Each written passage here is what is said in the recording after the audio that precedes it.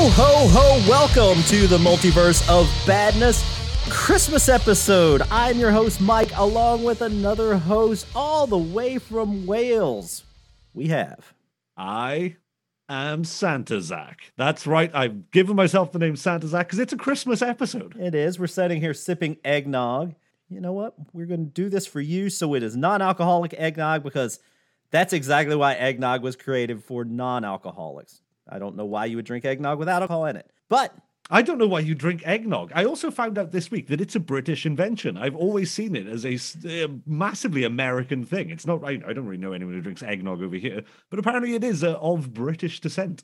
Who would have thought the British would have put booze in custard and gone, job done? That's a good idea. It actually is.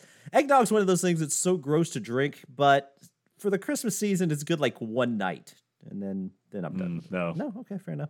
No, thank you. You keep your nog. I will keep my nog, damn it, and I will raise you the 1991 Marvel Holiday Special, because that's what we are going to review here. We're not going to review the whole special because there are like 3 stories. 2 of them are trash. We are reviewing, however, the first story, which is an X-Men special, and it is a Christmas Past special called A Miracle a Few Blocks Down from 34th Street. And my opinion on why they even did this, the Christmas Past, where we get to pull up the Banshee and the Phoenix, I guess Jean Grey, is Marvel has gotten more miles, particularly out of Jean Grey, than the Weekend at Bernie's movie gets out of Bernie. They love to drag her carcass and throw it into whatever episode they can. So it's like, let's just go backwards and talk about Jean Grey again. She's only in it for a minute, but they love their Jean Grey. This is very true. I don't want to say the most played out character in comics, but there's definite, at least on my part, Jean Grey fatigue. Yes. It's one of those characters that when I see Jean Grey now, I'm always just like, well, not in this. She's quite docile, but it's always like, it's going to be big if Jean Grey's involved. Unlike A Miracle a Few Blocks Down from 34th Street, which is just an itty-bitty little X-Men Christmas treat. Yes. 8 pages. And that's why we're going to do it. We're going to keep it short for you, 8 pages, and we'll try to keep it under 15 minutes. Story opens up hilariously with like 4 X-Men crowded around a tree within inches of each other, all using powers to decorate a Christmas tree. The only one, of course, that has no shits given is Wolverine. He's like, fuck Christmas, want nothing to do with this. He's just smoking his cigar and reading the Daily Bugle. But as you say, they're all using their powers to... You got Nightcrawler, obviously darting around, putting baubles up.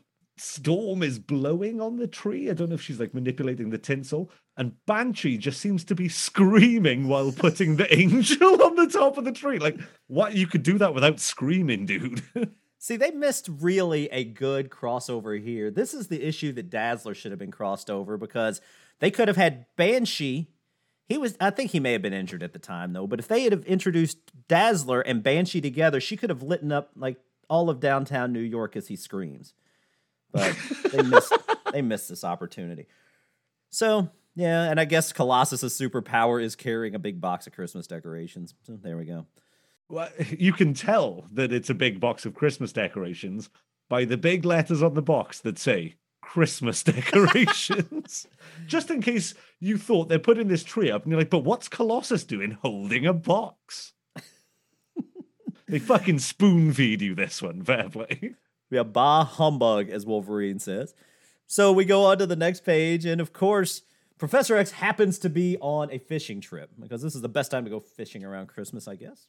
Because that's what he does. You know, the main character traits about Professor X: bold, psychic, avid angler.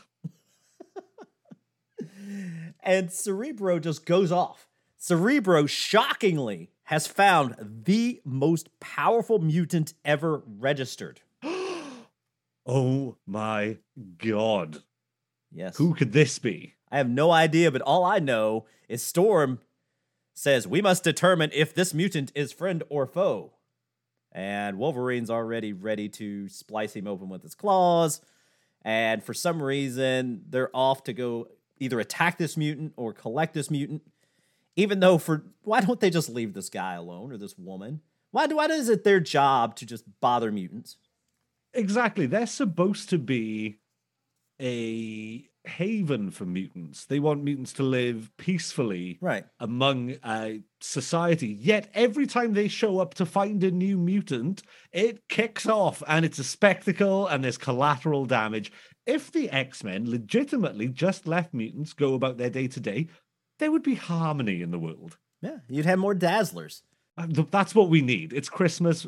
Put a Dazzler on your tree and a turkey in your mouth. What the world needs now is more Dazzler. So they're off, and I love the scene here where Banshee, for some reason, goes from the panel above on page 2 to being clean-shaven to looking like Teen Wolf on the fucking panel below. I have no idea what that's about. And screaming again. Can he only fly when he screams? Is that what it is? I don't know, but he's awful. Banshee is probably the worst X-Men ever, in my opinion. He's terrible. Cypher. Yeah, I'm just a Banshee hater. Now, I'd see if Dazzler would have joined, they could have been a nasty little duo, but they never were on the X-Men together. So page 3 is my favorite page because there's a whole lot going on with the Brotherhood of Evil Mutants, with the Blob sitting around in a bright red jacket and a fuzzy white collar, and he is literally talking about how hot the mannequins are. Yes, that really stuck out to me when I first read this, is the fact that he's like, the first thing you hear from the Brotherhood of Evil Mutants is the Blob going, "Hey Toad, wouldn't you want to fuck a mannequin?" Yeah, and even Toad is like, what? I mean, Toad is like 4 foot nothing. I think if any of these guys is going to be interested in banging a piece of plastic, it's Toad. But no, he's not even having any of this.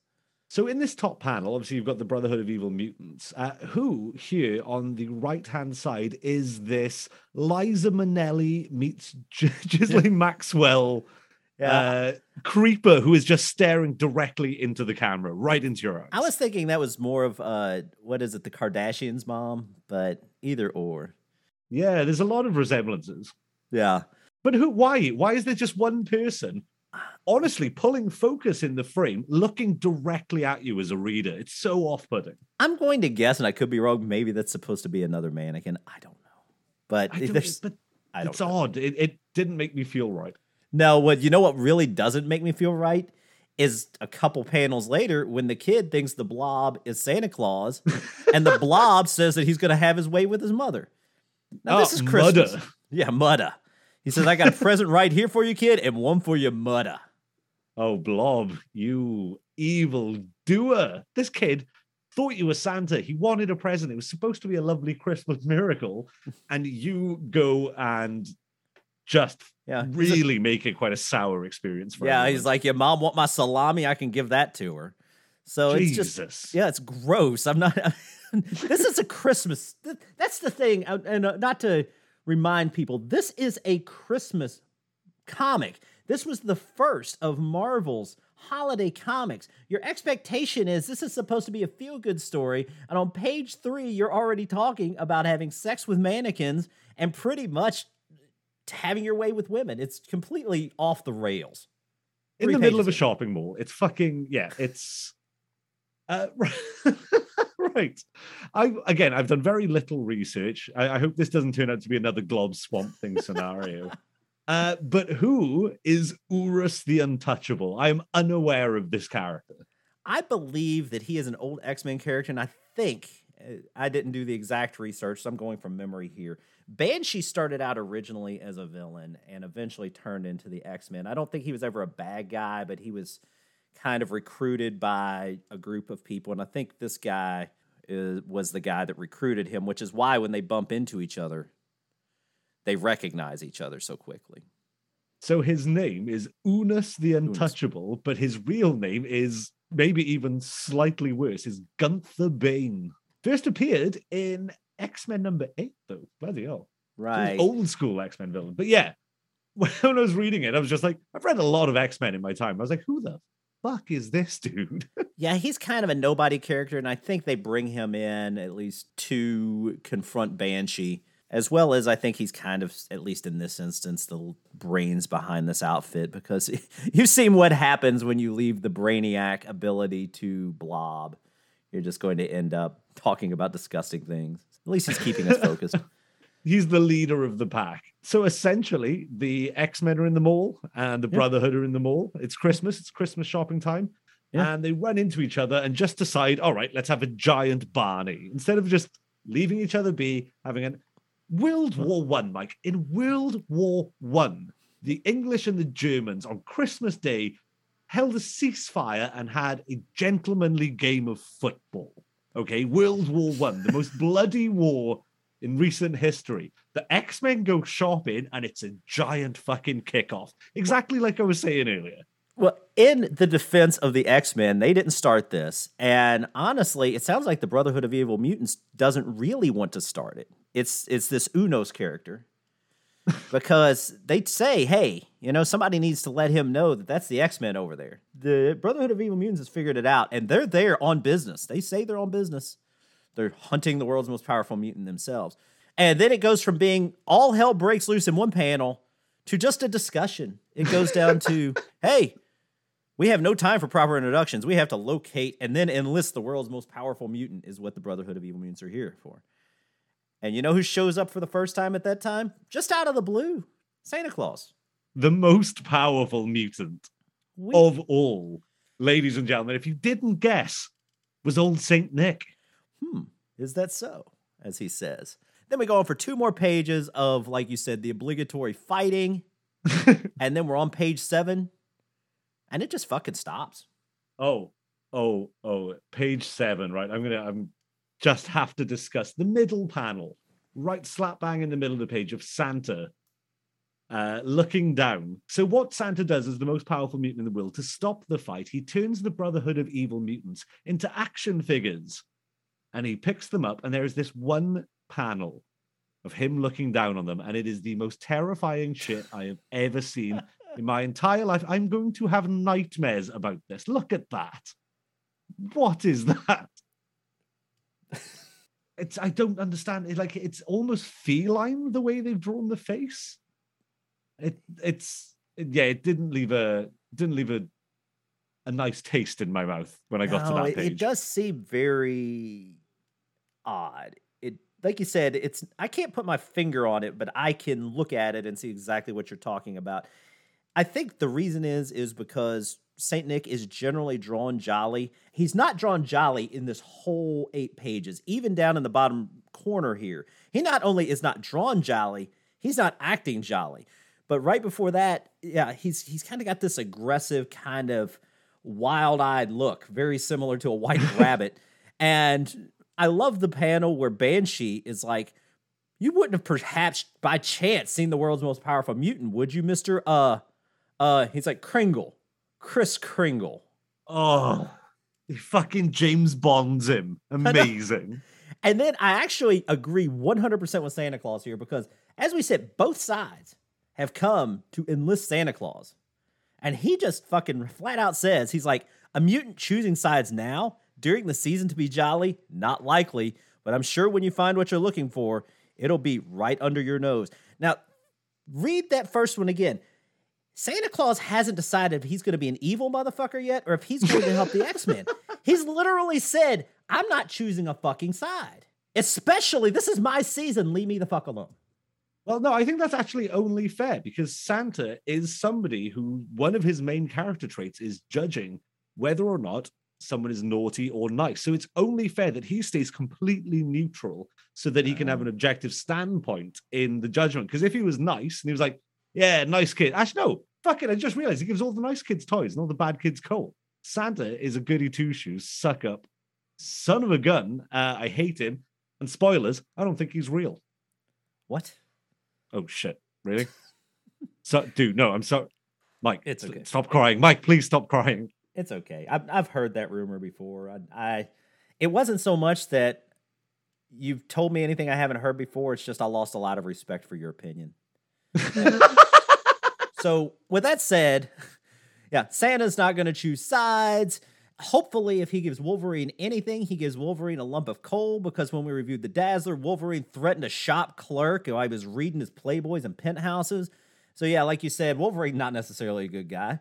And now at this point, Santa says, fuck it, I'm done with the X-Men. I'm going to teleport you off to the other guys and you guys can have fun and I'm going to wipe your mind. So literally now we're talking Dark Phoenix level mind wiping. Yeah, absolutely. That's exactly what jumped to mind when I read it. I was like, maybe he actually is the most powerful mutant. Right. So I think he is. And it does concern me because I am sure, and this is where I haven't done research. I am 100% sure that we've not seen the last of Santa Claus. And I really want to know what decisions he makes and what he does in the Marvel future. Does he sit amongst the Watchers? Is he that level? Was he a herald of Galactus? He has the means. I think Santa Claus may be like the Phase 5 big bad. We've had Thanos. We've had what we've got now in the movies. We've got Kang the Conqueror's coming in. Next one, Santa Claus. I think that actually works. And to say what we do, I think this is exactly how you bring him into the Marvel Universe. You bring him in. Everybody thinks it's going to be a nice little Christmas special, a Marvel Christmas. No, this motherfucker is just going. He's shrinking people. He's teleporting people. He's wiping minds. He's doing whatever the hell he wants to do, and he must be stopped. With a wild-eyed grin the entire time. Yeah, it's very maniacal looking. He is. Like we said, I think that is the troubling part. You kind of nailed it with the one image because every one of these, he's not happy. I thought Saint Nick is supposed to have a belly full of... He's even skinny. Look, on page 7, look, he is thin. He's thinner than Frogman. Holy shit, have we done another Swamp Thing? And it turns out that this isn't actually Santa Claus. This is just the world's most powerful mutant, and his seasonal job is to be a mall Santa. Oh, God, they've done us again. I would like to think that being the world's most powerful mutant would afford you a better job than Mall Santa, but either way. So, what a holly jolly Christmas time we had. So how many, what would you like to rate these as? We could rate them as Mall Santas. We could Mall Santas, yeah. I was going to say Mall Santas. Okay, there you go. So how many Mall Santas would you give this? Oh, honestly, 2.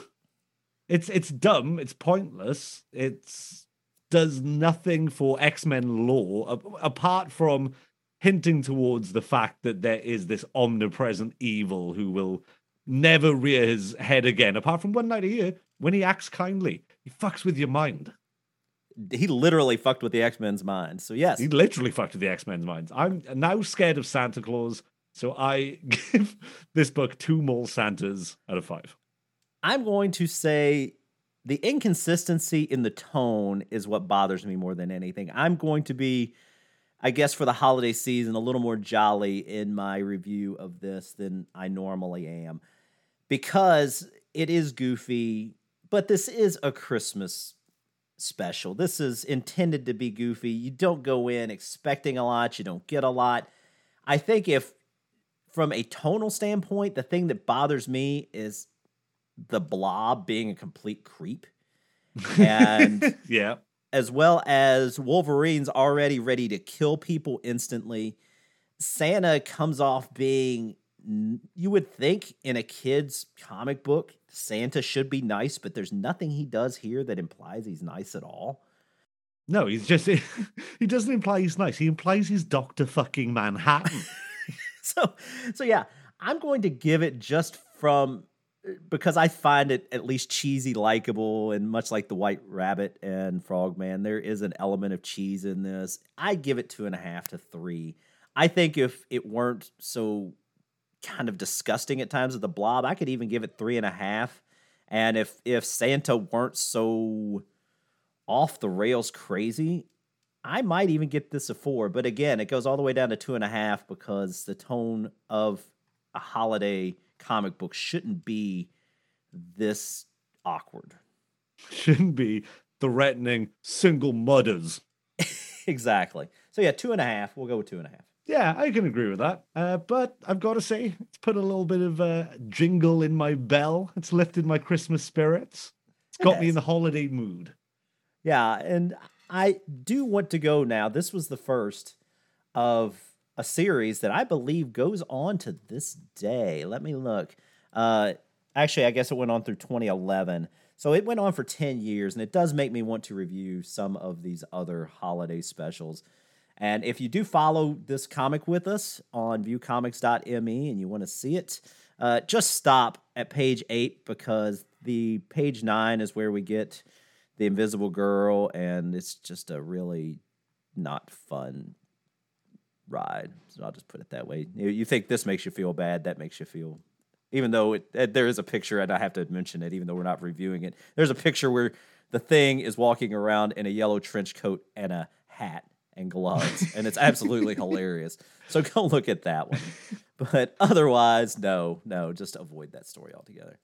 Jump the story, because you're gonna, if you bypass it, you land yourself straight in the middle of a, you guessed it, Punisher Christmas story. What an uplifting time that is for everyone. Yeah, I'm going to have to go back and read this entire thing. I didn't even get to the Punisher one. I stopped because I knew we had limited time. I stopped after the X-Men, and I got barely into the Invisible Woman / Franklin episode issue. So here we are. Anyway, I'll quit rambling about that. Read this at your leisure. Review back to us. Send us an email at mallsantas@multiverseofbadness and tell us a review, and we will give you a shout out and give a big 10, 20-second review that you tell us how the rest of this issue works out for you. And as for the Mob Squad, the Multiverse of Badness Squadron, we can be reached at Twitter at Multiverse of Bad and Instagram at Multiverse of Badness. And again, email to anywhere you want. Please, if you get an opportunity, give us a review on Apple Podcast. It actually does help us get more listeners because we could use them. We had a pretty good run in the first few episodes, and we're trying to keep up the momentum. So we want to thank everyone that's listening, everyone that's responding out there on the Instagrams and the Twitters, and we also want to wish everyone a Merry Christmas or a Happy Holiday, whichever way that you roll. Yep. Hail... You are lovely. You make this worth doing. I'm not talking to the listeners. I'm talking to you, Mike. Thank you for joining me on this Christmas journey. And where will this Christmas journey lead us to? The Multiverse of Badness. There we go.